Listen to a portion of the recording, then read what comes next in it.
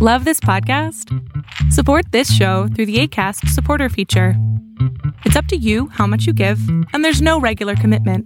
Just click the link in the show description to support now. A lot can happen in 3 years, like a chatbot may be your new best friend. But what won't change? Needing health insurance. United Healthcare Tri-Term Medical Plans, underwritten by Golden Rule Insurance Company, offer flexible, budget-friendly coverage that lasts nearly 3 years in some states. Learn more at uh1.com. Hey, I'm Ryan Reynolds. At Mint Mobile, we like to do the opposite of what Big Wireless does. They charge you a lot, we charge you a little. So naturally, when they announced they'd be raising their prices due to inflation, we decided to deflate our prices due to not hating you. That's right. We're cutting the price of Mint Unlimited from $30 a month to just $15 a month. Give it a try at mintmobile.com/switch. $45 up front for 3 months plus taxes and fees. Promo rate for new customers for limited time. Unlimited more than 40 gigabytes per month. Slows full terms at mintmobile.com.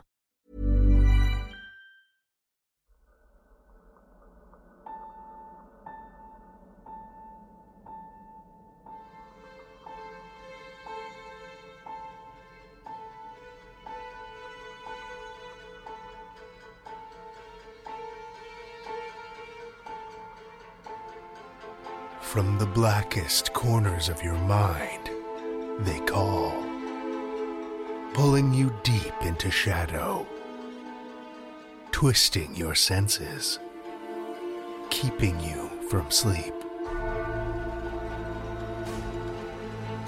It's time to face your darkest fears. This is Tales to Terrify.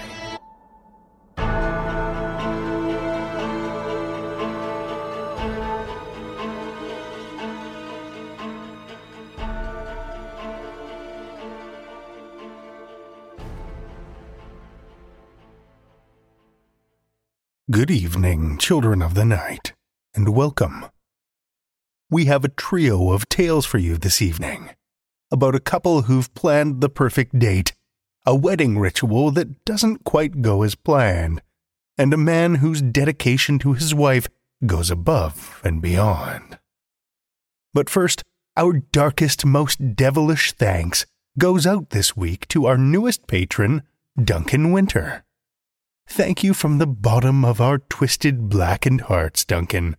Your generous support gives us the best kind of chills, and we appreciate it so much. If you'd like to join Duncan behind the veil and enjoy some excellent perks while you're at it, visit patreon.com/tales to terrify and sign up. You'll be glad you did. Now, let's dive into the shadows.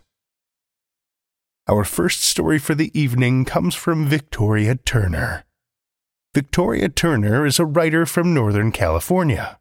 She holds a BA in English Literature from the University of California, Davis, and has upcoming works in multiple collections. Children of the night, join me for Victoria Turner's Date Night, a Tales to Terrify original.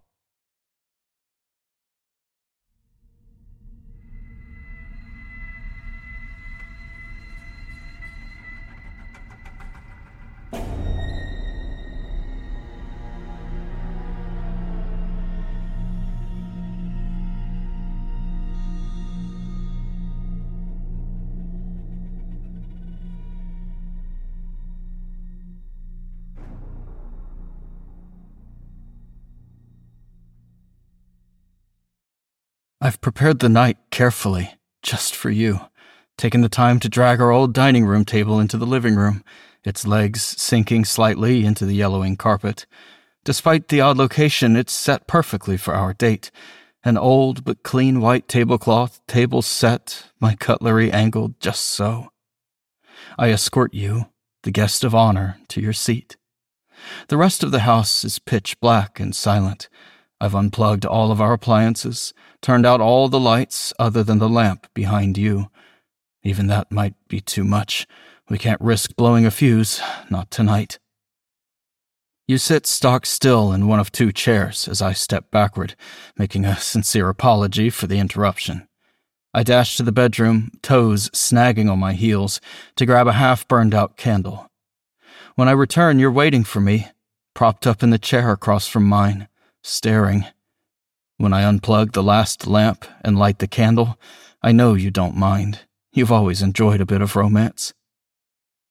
The candle takes its place at the center of our table, surrounded by a wreath of winding red wires.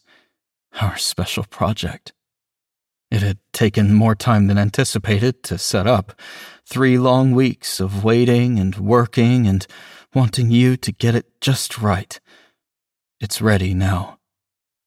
In the dim light, our machine almost looks like the heart monitor they would have attached to you in the unnaturally sterile hospital.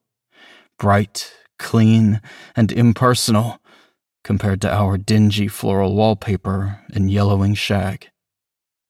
I plug in our machine. It remains silent.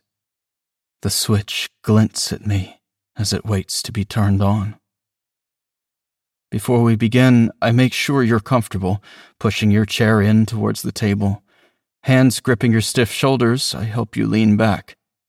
Your cold body twists just so, unblinking. When you're ready, I press my lips hard to the crown of your head, let myself taste your skin. I'm not sure if it will be the same after. The candle flickers as I take up the knife on the table and place it lovingly to your temple. I begin to split the near-festering flesh to the bone. You don't seem to mind the smell. Your skin is tough from the weeks of waiting. I try my best not to hack, not to disturb the gentle sweep of hair you spent hours perfecting for tonight. Getting through your skull is more difficult than I anticipated. The serrated blade sticks and pulls as bits of you seep through the open crevice. I begin to sweat from the exertion. The hand I'm using to keep your head steady has warmed your cheek. When I finally carved deep enough, I take one of our red wires, and then another, and thread them deep, as close as I can get to your hippocampus, your amygdala. You stare, unblinking, as I sweep the hair out of your now warm face the best I can. I take the seat across from you at our dining living room table, reaching past the candle and the red wires that now wind from the machine to the table to your brain. I take your stiff hand. Your wedding ring sits unmoving on your bloated finger. With my free hand, I take another wire, and with the help of my knife, I insert it into my skull by way of the back of my neck. Another goes into my temple. The third stabs through the flesh of my chest, just left of my sternum. Across from me, in the dim, flickering candlelight, the shadow of your mouth mimics a smile. The red wires swing between us, you, me, and our machine. The strings make us marionettes, you my puppeteer as much as I am yours. After all, this was your idea. A never-ending date night, you had called it, here in the yellow carpet of our dining living room. We would be together forever, in the countless moments of your memories, in the single moment of my death. One hand still holding yours, the other wet with my blood and your viscera. I flip the switch.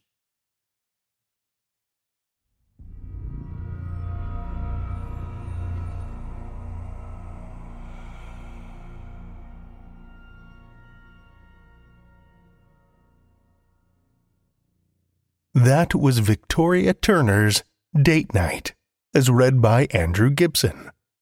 Andrew was pulled feet first from the swamps of South Louisiana, kicking and screaming, and he remains mostly as such to this day. You can find his work on Audible under Andrew Gibson, or, for the more romantically inclined, Blake Lockhart.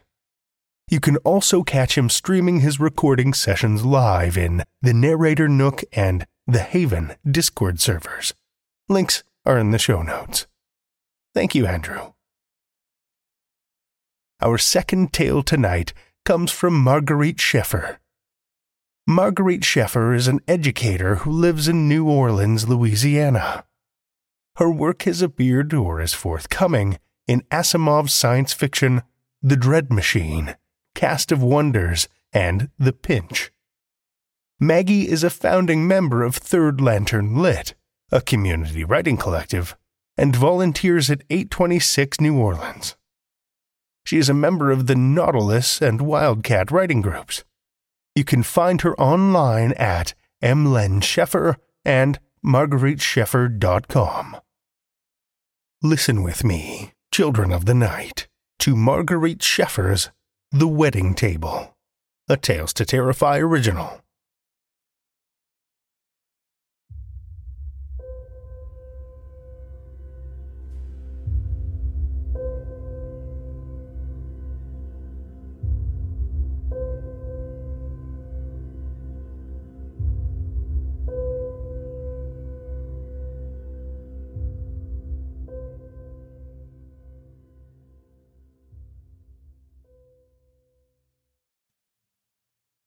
Before our gathered families, Elena and I took our seats at the wedding table, laid with china and sauces from the community store, ponzu, Worcestershire, teriyaki, A1, and ketchup. Each was half full, brought out for only the most special occasions, saved, savored, and passed down. I wanted to try them all. Maybe that's what marriage would be like, trying all the special sauces together. I smiled at Elena, willing her to be brave. Her simple brown hair was tied up in intricate ropes. At the center of the table, the grill glowed.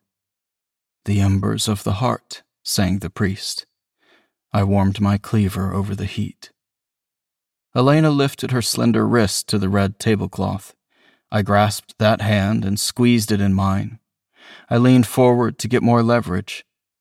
She closed her eyes, and I brought my scorching cleaver down fast and clean as I could. The coagulants and painkillers worked. Elena never cried out, just breathed in quickly through pursed lips.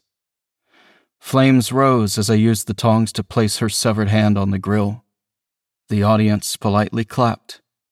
She'd been so brave, after all her fretting. Very respectable. Soon, after consecrating our interdependence, I'd use a silver cocktail fork to wrangle out the succulent bits. My turn. My left wrist. Elena was turning her cleaver over the fire, one-handed. Unbidden, I imagined a clarinet, an instrument I'd never touched before, the warm barrel suspended between both hands, my fingers gracing the holes and silver keys.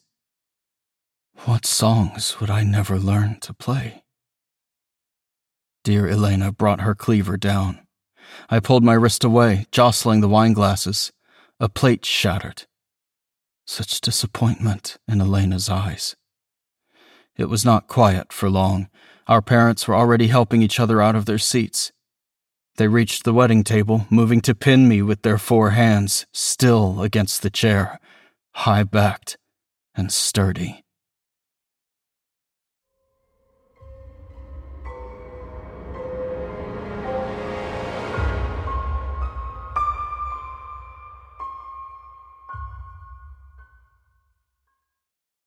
That was Marguerite Sheffer's The Wedding Table, read by, you guessed it, Andrew Gibson. Thank you again, Andrew. Many of us have those stubborn pounds that seem impossible to lose, no matter how good we eat or how hard we work out. My solution is PlushCare. PlushCare is a leading telehealth provider with doctors who are there for you day and night to partner with you in your weight loss journey. They can prescribe FDA-approved weight loss medications like Wegovy and Zepbound for those who qualify. Plus, they accept most insurance plans. To get started, visit plushcare.com/weightloss. That's plushcare.com/weightloss. Life is full of awesome what-ifs, and some not so much, like unexpected medical costs. That's why United Healthcare provides Health Protector Guard fixed indemnity insurance plans to supplement your primary plan and help manage out-of-pocket costs. Learn more at uh1.com. I'm Sandra, and I'm just the professional your small business was looking for. But you didn't hire me because you didn't use LinkedIn Jobs. LinkedIn has professionals you can't find anywhere else, including those who aren't actively looking for a new job, but might be open to the perfect role, like me. In a given month, over 70% of LinkedIn users don't visit other leading job sites. So if you're not looking on LinkedIn, you'll miss out on great candidates like Sandra. Start hiring professionals like a professional. Post your free job on linkedin.com/people today. Our final tale this week comes to us from S.H. Livernois. S.H. Livernois lives in northern New York with her husband and dog. She writes in multiple genres, but everything she writes scares both herself and her loved ones. The books in her supernatural mystery series, The Frontenac Sisters, Supernatural Sleuths, and Monster Hunters, are all Indie Author Project Select titles. She has also won an Indie Brag medallion. Lend me your ears, children of the night, for S.H. Livernois's In Sickness and in Slaughter, a Tales to Terrify original.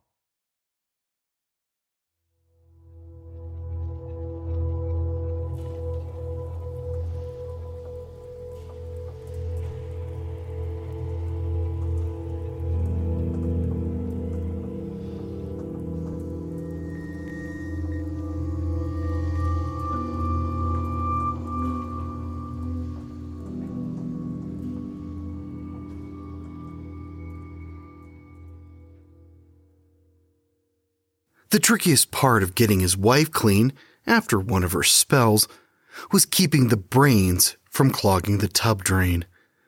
He'd learned that the hard way the first time Alice had come home like this.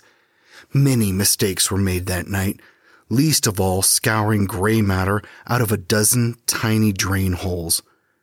4 years and many full moons later, he'd adapted into an expert. Though an expert in what, he couldn't tell anyone, but no one, he was certain, did this better than Eugene Mayhorn. He'd unloaded Alice in the usual spot for cleanup, the clawfoot tub downstairs. It was just after 2 a.m. She was inert, unconscious, nude, and reeking, a primordial stench that made Eugene think of a carnivore who'd had his snout in a torn stomach cavity. The smell was like nothing he'd ever experienced before. It had mass, misting the air gray-green with a sweet, rotten flavor that coated his tongue. And it was not escaping through the window. A light breeze drifted in, and an animal scurried past, rustling a bush, but the stink remained. Thankfully, he had a remedy for this. With a fresh garbage bag in hand, Eugene took one step inside the bathroom, keeping a wary eye on his wife and the blood-spattered porcelain tub that cocooned her. He removed his poncho and stuffed it in the garbage bag, which he placed on the floor. He'd already laid down the plastic. It was murder scrubbing blood from between the tiles, something he'd also learned the hard way. Walking on tiptoes, he crossed to the bathroom sink cupboard, fetched his kit, hidden behind the Comet and Lysol, and took out the clothespin and bandana, which he fastened to his face in that order. The stench, for the most part, vanished, but Eugene could still taste it. He gagged, though his stomach was empty, by design, of course. He always fasted on the full moon. He barely ate at all anymore, actually. Alice had noticed his frame wasting away over the months, and Eugene responded to her comments with a dismissive wave. Just a new exercise plan, he excused. And she didn't push, which was hurtful. Didn't she worry at all if he was ill? Illness could easily explain his diminished appearance. His limbs were stringy and fragile, like a preteen boy after his first growth spurt. His clothes, the same trousers and button-up shirt he always wore, sagged off his bones, and his glasses slid off his thinned-out face. Where his posture was once erect, he now hunched a little at the shoulders. He hadn't lost any of his hair, thankfully, but the black curls, which he tamed with pomade, were streaked with gray. Wrinkles had sprouted around his eyes. He felt as desiccated as he looked, like a gentle breeze could shred him into dust. Sometimes he longed for it. He put on a fresh poncho and elbow-length dish gloves and surveyed the mess of his darling wife. The blood painted all over her stout body. She was shaped more like a barrel now than an hourglass, and the, Eugene gagged again, tissue in her hair. God, I don't want to do this. Eugene took a deep breath and remembered that he was breathing in and cough-gagged. He moved closer, but an opposing force, instinct he supposed, tried to push him back, as if he were approaching a grizzly bear before her first meal of the spring. He placed the folded towel on the floor next to the tub and knelt, bending over her. "Let's make you beautiful, Alice." The first task was to mop up the blood before it dried, which required an entire roll of paper towels. He wiped everything because the gore was everywhere. Under her breasts, between her legs and toes, across her stomach, inside her navel, and between fat rolls, pale as uncooked dough. He merely patted her left arm, though, avoiding the fresh wound there. He cleaned the tub as well, lifting her heavy body here and there to clean beneath and around her. Eugene slapped a gloved hand on her shoulder and shoved her forward, so that her heavy breasts smacked against her thighs and wiped down her back. Bloody rag after bloody rag went into the garbage can, and she was pink and raw when he was done, shreds of paper towel clinging to her clammy skin. When he was pacified, he took the wide-toothed comb in hand. This and the next task were among the foulest. Eugene started picking through her graying hair like she was an ape, collecting bits of brain and wiping them into a grotesque pile in the palm of his gloved hand. As Eugene worked, his mind drifted. He pondered how, hours before, these shreds of matter had generated thought and personality and memory. Stop. Don't. That was a dark path. He couldn't go down there. He sucked in a shaky breath and imagined the bits in his palm were cold oatmeal. Next were her teeth. Over the years, coffee and tea had tinted them the color of pale urine, but they were straight and well-shaped. Alice did have a dazzling smile, which she brought out to play more often lately. Eugene carefully flossed between them. Shreds of something came loose, and he deposited these in his palm as well. Then he scrubbed under her nails with a bristle brush, extracting more blood and more tissue. Now came the deep clean. He sprayed her with the shower head. Little rivers of pink streamed across the basin of the tub toward the drain. Then he squirted half a bottle of dish soap all over her body and the tub, spraying both with water, not stopping until the porcelain was ivory again. He filled it with the hottest water and way too much soap, and lathered and scrubbed and exfoliated his wife from head to toe. When she was polished clean and looked herself again, Eugene removed the clothespin and bandana. There was still a faint stench in the room, but there was little else he could do. Sweating and lightheaded, he drained the water. Alice lay there, glossy and nude. With all the ugliness scoured away, Eugene could finally see the woman he married. Sodden curls of her wild hair clung to the side of her neck and collarbone, tracing the curve of her breasts. He sat down on the toilet and just looked at her, so helpless in the bath, so calm and quiet with nothing to upset her. In all the years he'd known Alice, she'd complained about her size, that she was too big, too hippie, too sturdy, not feminine. She reminded him of one of those Renaissance beauties with their rounded, soft curves, like Titian's Venus of Urbino. The ideal of womanliness and sensuality, in his opinion. The comparison didn't exactly offend her, but she never liked it either. Though they sailed past 40 together, Alice had either stopped caring what she looked like or had decided to embrace this description because she... Though they sailed past 40 together, Alice had either stopped caring what she looked like or decided to embrace this description because she'd become rounder and softer. Perhaps she assumed Eugene preferred this cushiony look. He didn't, but was still relieved to see her unclothed. These monthly bathtub sessions were all he was permitted these days.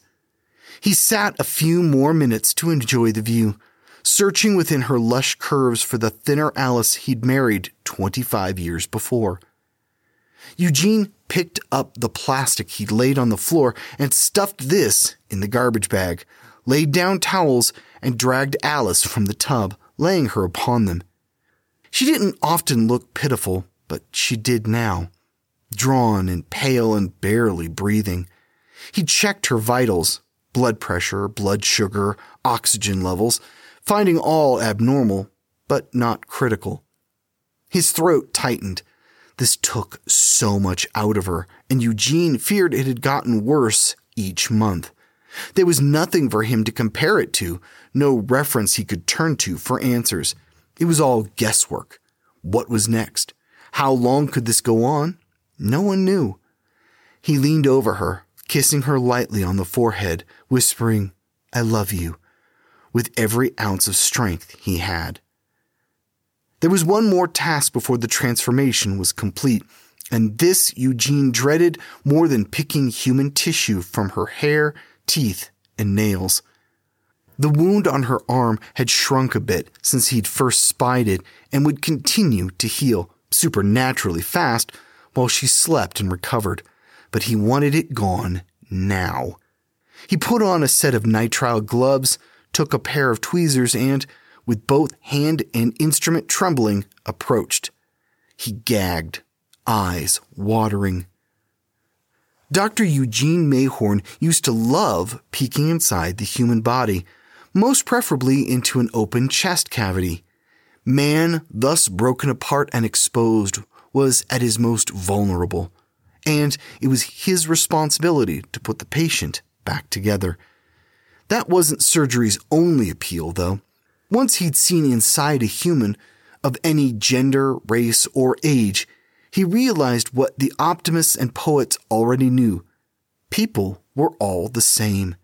Blood and guts were a great equalizer.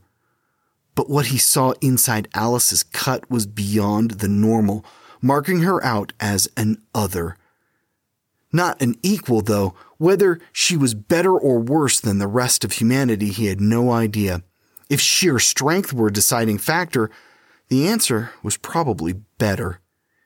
Eugene looked at her arm from the corner of his eye, which leaked a hopeless tear that trailed down his cheek to settle salty and warm in the crook of his mouth. He forced his arm to move, the tweezers edging closer, but another gag stopped him. He breathed, slowly, steadily, and his head swam. Again. The cut gaped open like a mouth sucking air. It was closer to her elbow than her shoulder and inside. Eugene didn't see dermis or muscle. There was no blood.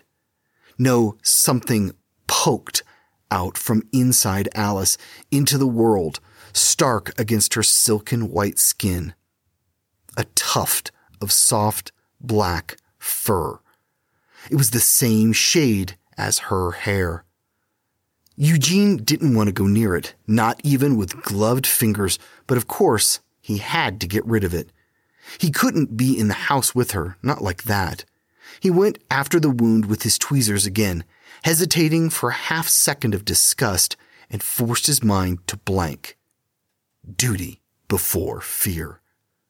He held his breath. In swift, frightened movements, he tucked the fur back into the gash, under Alice's torn skin, smoothing away any stray hairs, trying not to think about how soft and pliable the fur felt under the tweezers, or how they slipped under the flap of the severed skin where he felt even more fur, unseen beneath the familiar curve of her bicep. He didn't want to concede that this creature filled the inside of his wife's body, wearing her skin like a costume. Eugene tried not to think of these things and failed, and when he was done, collapsed on the floor next to his wife, leaning against the toilet, feeling faint and clammy. He ripped off his glasses and sat with his sweating forehead in his hands, shuddering and fighting the urge to vomit or run from the bathroom and then the house, leaving Alice to face this horror alone. He shook his head. That wasn't an option.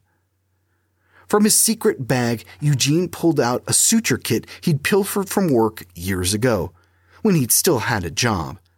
He took up a needle and thread and closed the wound, erasing the fur. Alice was a normal woman again. Nothing was wrong. Nothing at all. He packed up his secret kit and placed it back in its hiding place, pulling out another, bigger bag. This contained beauty products Alice used to use, but, for reasons he didn't understand, no longer bothered with. Her health was frail when she recovered, yes, but once she did, Alice was ebullient, if a little distracted and flighty. Despite that, she no longer straightened her hair or wore makeup, and that was all right. He could cope with the loose layers of mismatched clothes she now wore, too. But the lapse in shaving, it was difficult, watching Alice neglect herself like that. It spoke to him of something wrong, like she didn't take pride in herself anymore. So Eugene shaved all that could be shaved, gave her a manicure and pedicure, exfoliated her face and applied a balancing toner and serum under her eyes, and smeared her from hairline to collarbone with a luxurious moisturizer. He drenched her entire body with a creamy lotion that smelled of rose and whitened her teeth.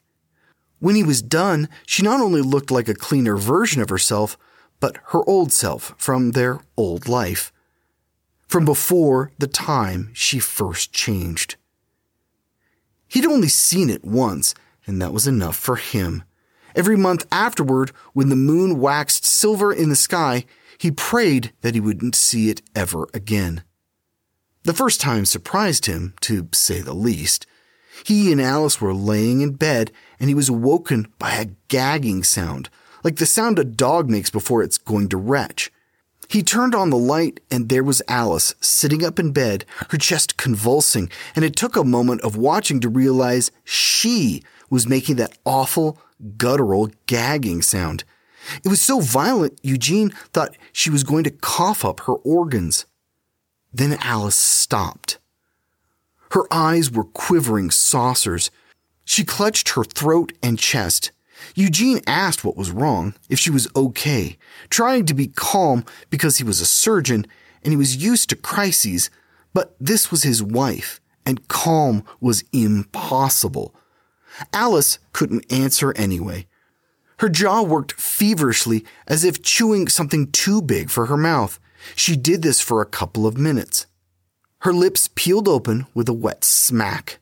She looked just as surprised as Eugene did. A dark shape poked out between her lips and thrust outward, stretching her mouth from corner to corner. Light from the bedside lamp caught the shape's contours, glistening with moisture.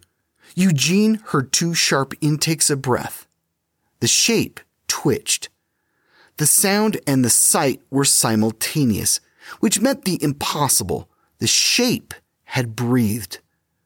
A sucking sensation tugged at the base of Eugene's throat. His fingertips tingled. He couldn't move. What was his brain telling him the thing sticking out of her mouth was a nose? That couldn't be right.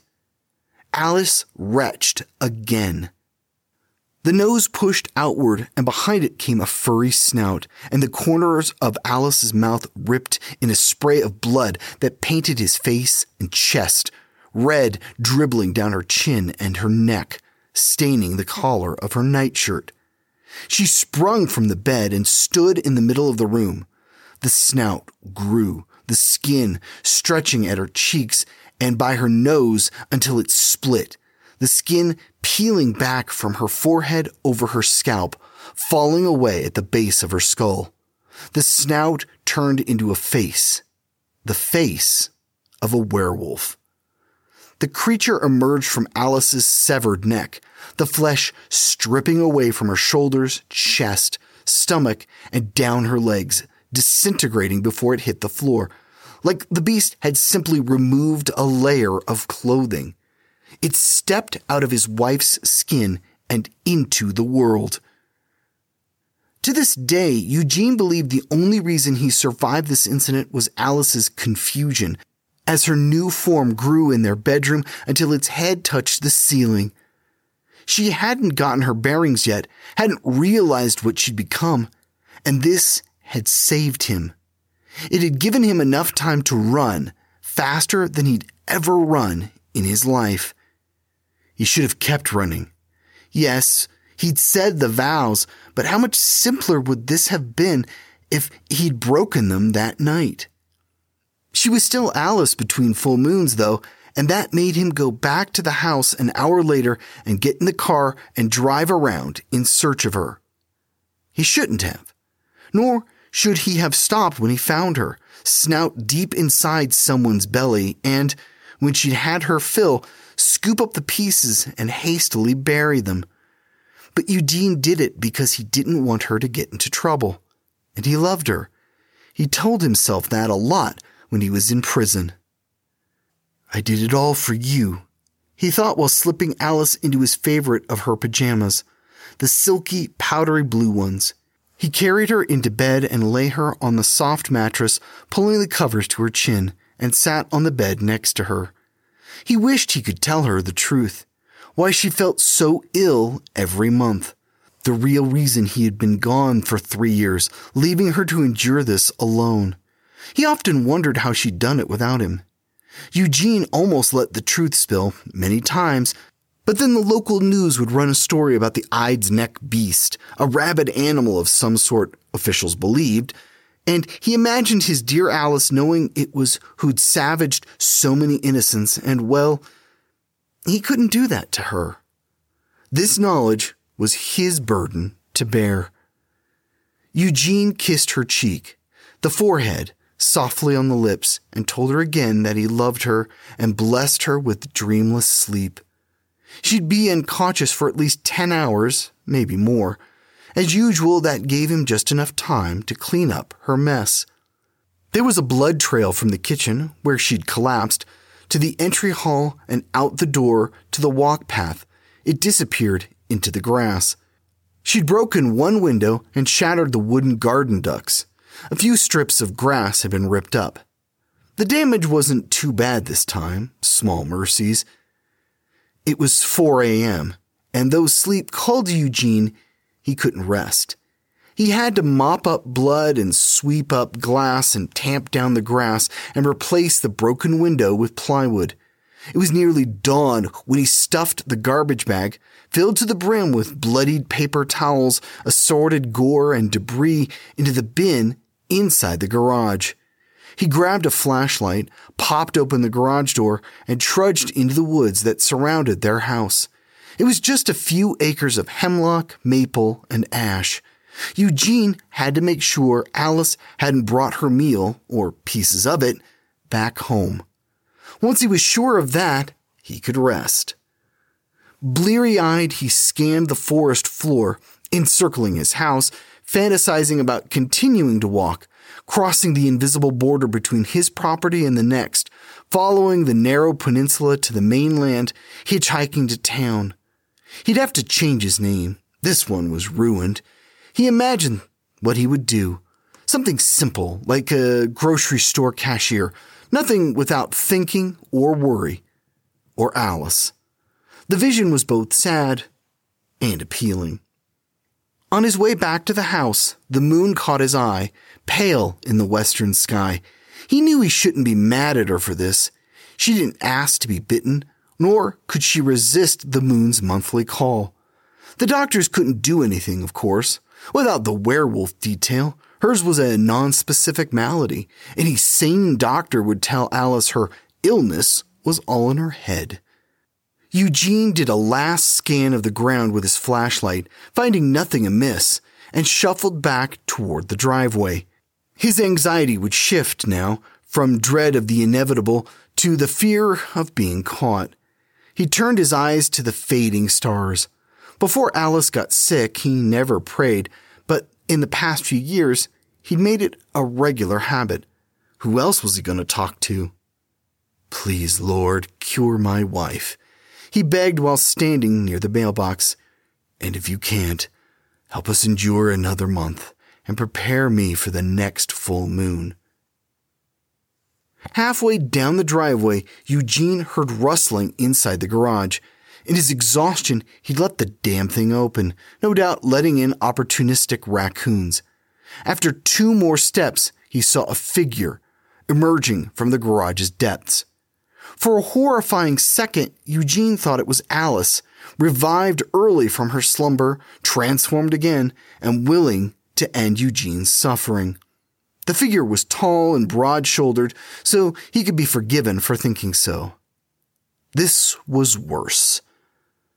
It was a young man standing in the driveway, staring at Eugene in the pre-dawn light. An unsettling and specific kind of terror in his vacant eyes. Blood stained the front of his clothes from chest to knees and splattered his young cheeks. Alice had consumed her dinner in front of a witness. Eugene supposed it was inevitable. Werewolves in the throes of hunger weren't the most careful types. The witness held something in his left hand. He brought it closer to his body, enlisting his right arm to drape it around protectively. Eugene's heart twisted in his chest. It was the bulging garbage bag he'd just disposed of moments before. Eugene logged a couple of details about the young man's appearance. The rounded cheeks of youth, the strong shoulders and thick thighs of an athlete, and the man sprinted right into the yard and towards the woods. For a few seconds, Eugene watched his figure weave between the trees, garbage bag swinging in his hand, but he didn't move. He hadn't decided whether to follow or to stay. He wasn't thinking at all.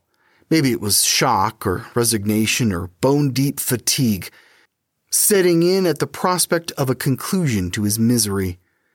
The young man was gone now. To offer the garbage bag as evidence to someone, to tell a tale about the werewolf who ate his loved one and, eventually, point out the house and name the names. Awakened by the brightening sun, birds began to sing. Eugene listened to them a while, jealous of their simple lives. A shaft of light sliced across the house. He turned to the mailbox, marking the end of the drive. Mayhorns, emblazoned on the side, announced he and Alice's pairing, and this their home. Beyond Kingthorpe Road veered off into shadow on its way down the peninsula, to the mainland, and the promise of something else, if he could just find the guts to start walking.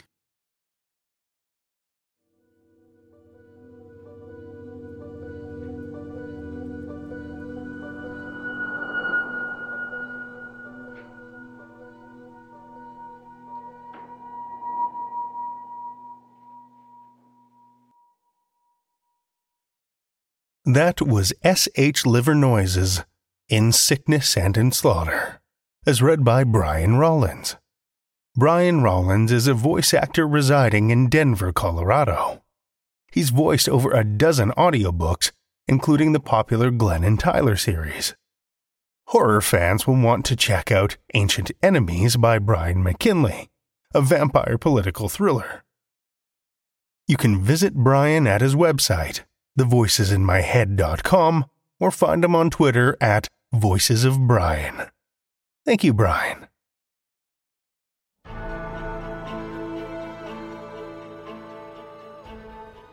Well, children of the night, the hour is late, and we've run out of tales to tell. For now. Tales to Terrify is made possible by the tremendous generosity of our supporters on Patreon and PayPal. Incredible fans like Amanda Carrillo, Leslie Baxter, Orion D. Higra, and Paul Belcher, whose generous support helps keep the lights on and flickering ominously. Not a supporter already? Head over to patreon.com/Tales to Terrify, where you'll find all kinds of perks like ad-free episodes, bonus content, and one-of-a-kind collectibles and merch packs. Every dollar goes back into this show to make it as horrific as possible, and we appreciate it so much. Want another way to support the show that doesn't cost a cent? Head over to Stitcher, Podchaser, or Apple Podcasts and leave us a 5-star review. You'll not only put an unnaturally wide smile on our faces, but help new listeners discover our terrifying tales too. Why not share your love of the show out in the world with some Tales to Terrify merch? TalesToTerrify.com/merch will take you to our TeePublic store, where we've got a great collection of creepy custom and curated designs that's always growing. Tales to Terrify is produced by Seth Williams, Meredith Morgenstern, Andrew Gibson, and myself, Drew Sebastini, with original theme by Nebulous Entertainment. Tales to Terrify is distributed under a Creative Commons Attribution, Non-Commercial, No Derivatives license. Join us again next week as we commune with the restless dead for more Tales to Terrify.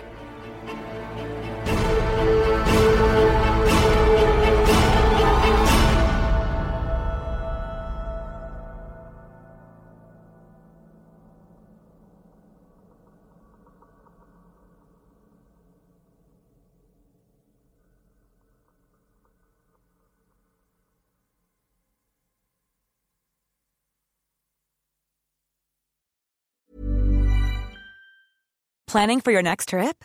Elevate your travel style with Quince. Quince has all the jet-setting essentials you'll want for your next getaway, like European linen, premium luggage options, buttery soft Italian leather bags, and so much more. And is all priced at 50 to 80% less than similar brands. Plus, Quince only works with factories that use safe and ethical manufacturing practices. Pack your bags with high-quality essentials you'll be wearing for vacations to come with Quince. Go to quince.com/pack for free shipping and 365-day returns.